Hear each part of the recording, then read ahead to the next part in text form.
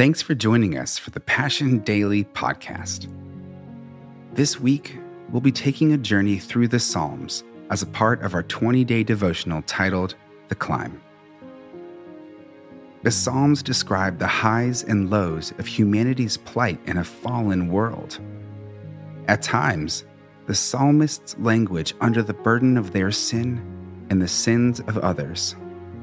The writers cry out to God for deliverance and plead with Him for forgiveness.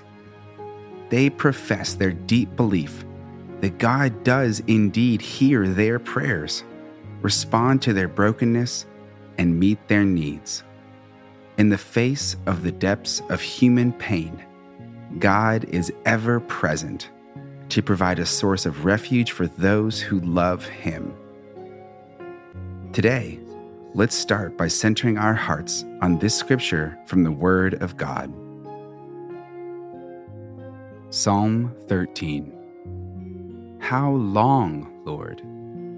Will you forget me forever? How long will you hide your face from me? How long must I wrestle with my thoughts and day after day have sorrow in my heart? How long will my enemy triumph over me? Look on me and answer, Lord my God. Give light to my eyes, or I will sleep in death, and my enemy will say, I have overcome him, and my foes will rejoice when I fall. But I trust in your unfailing love. My heart rejoices in your salvation. I will sing the Lord's praise, for He has been good to me. There's a good chance you answered, I'm good. Maybe even, great. There's also a good chance that you've answered that way almost every time someone has asked you that question in life, and truly meant it maybe 50% of the time. The truth is, it's okay to not be okay. Most of us spend years of our lives believing that when you're not okay, it means something is wrong with you. You're not strong enough, godly enough. At one point or another, we can all buy into the lie that if you're not out there with a smile on your face and a song on your lips, then you must not be as close to God as your friends. But look at Psalm 13. The Psalms are songs, not theological essays, and they express the psalmist's honest thoughts and heartfelt emotions. In this song, read how David expressed his anguish to God as he repeatedly asked, How long?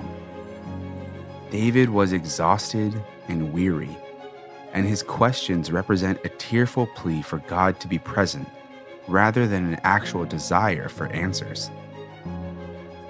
Similarly, Jesus called out to God in desperation.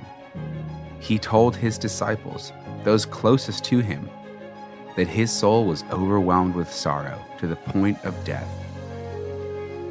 These scriptural accounts validate our human need to express ourselves openly, honestly, transparently to God.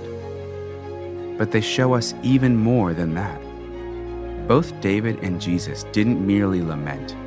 They went further and declared their willingness to trust in God in the middle of their hardships. God wants to hear from you. He wants to know when you feel like a ship tossed around by waves in the night. He doesn't ask you to keep your anxiety or anger from Him, and He doesn't put a requirement on you to only bring your best attitude to Him. God wants your honesty, and He wants your heart. He longs for you to know that He is your harbor when the winds are calm and when the sea is raging. It's when we look to Him as our safety in the storm that our songs ring out in the good times and the trying. His love is unfailing, and your heart can rejoice in the salvation He purchased on your behalf. Now, take a minute to pray. Be honest with God. How are you doing today? What are you afraid of? What is painful? What is good? What is bringing you joy? Thank Him that He is faithful in all of it and in every season. And declare your dependence on Him, no matter what today might bring.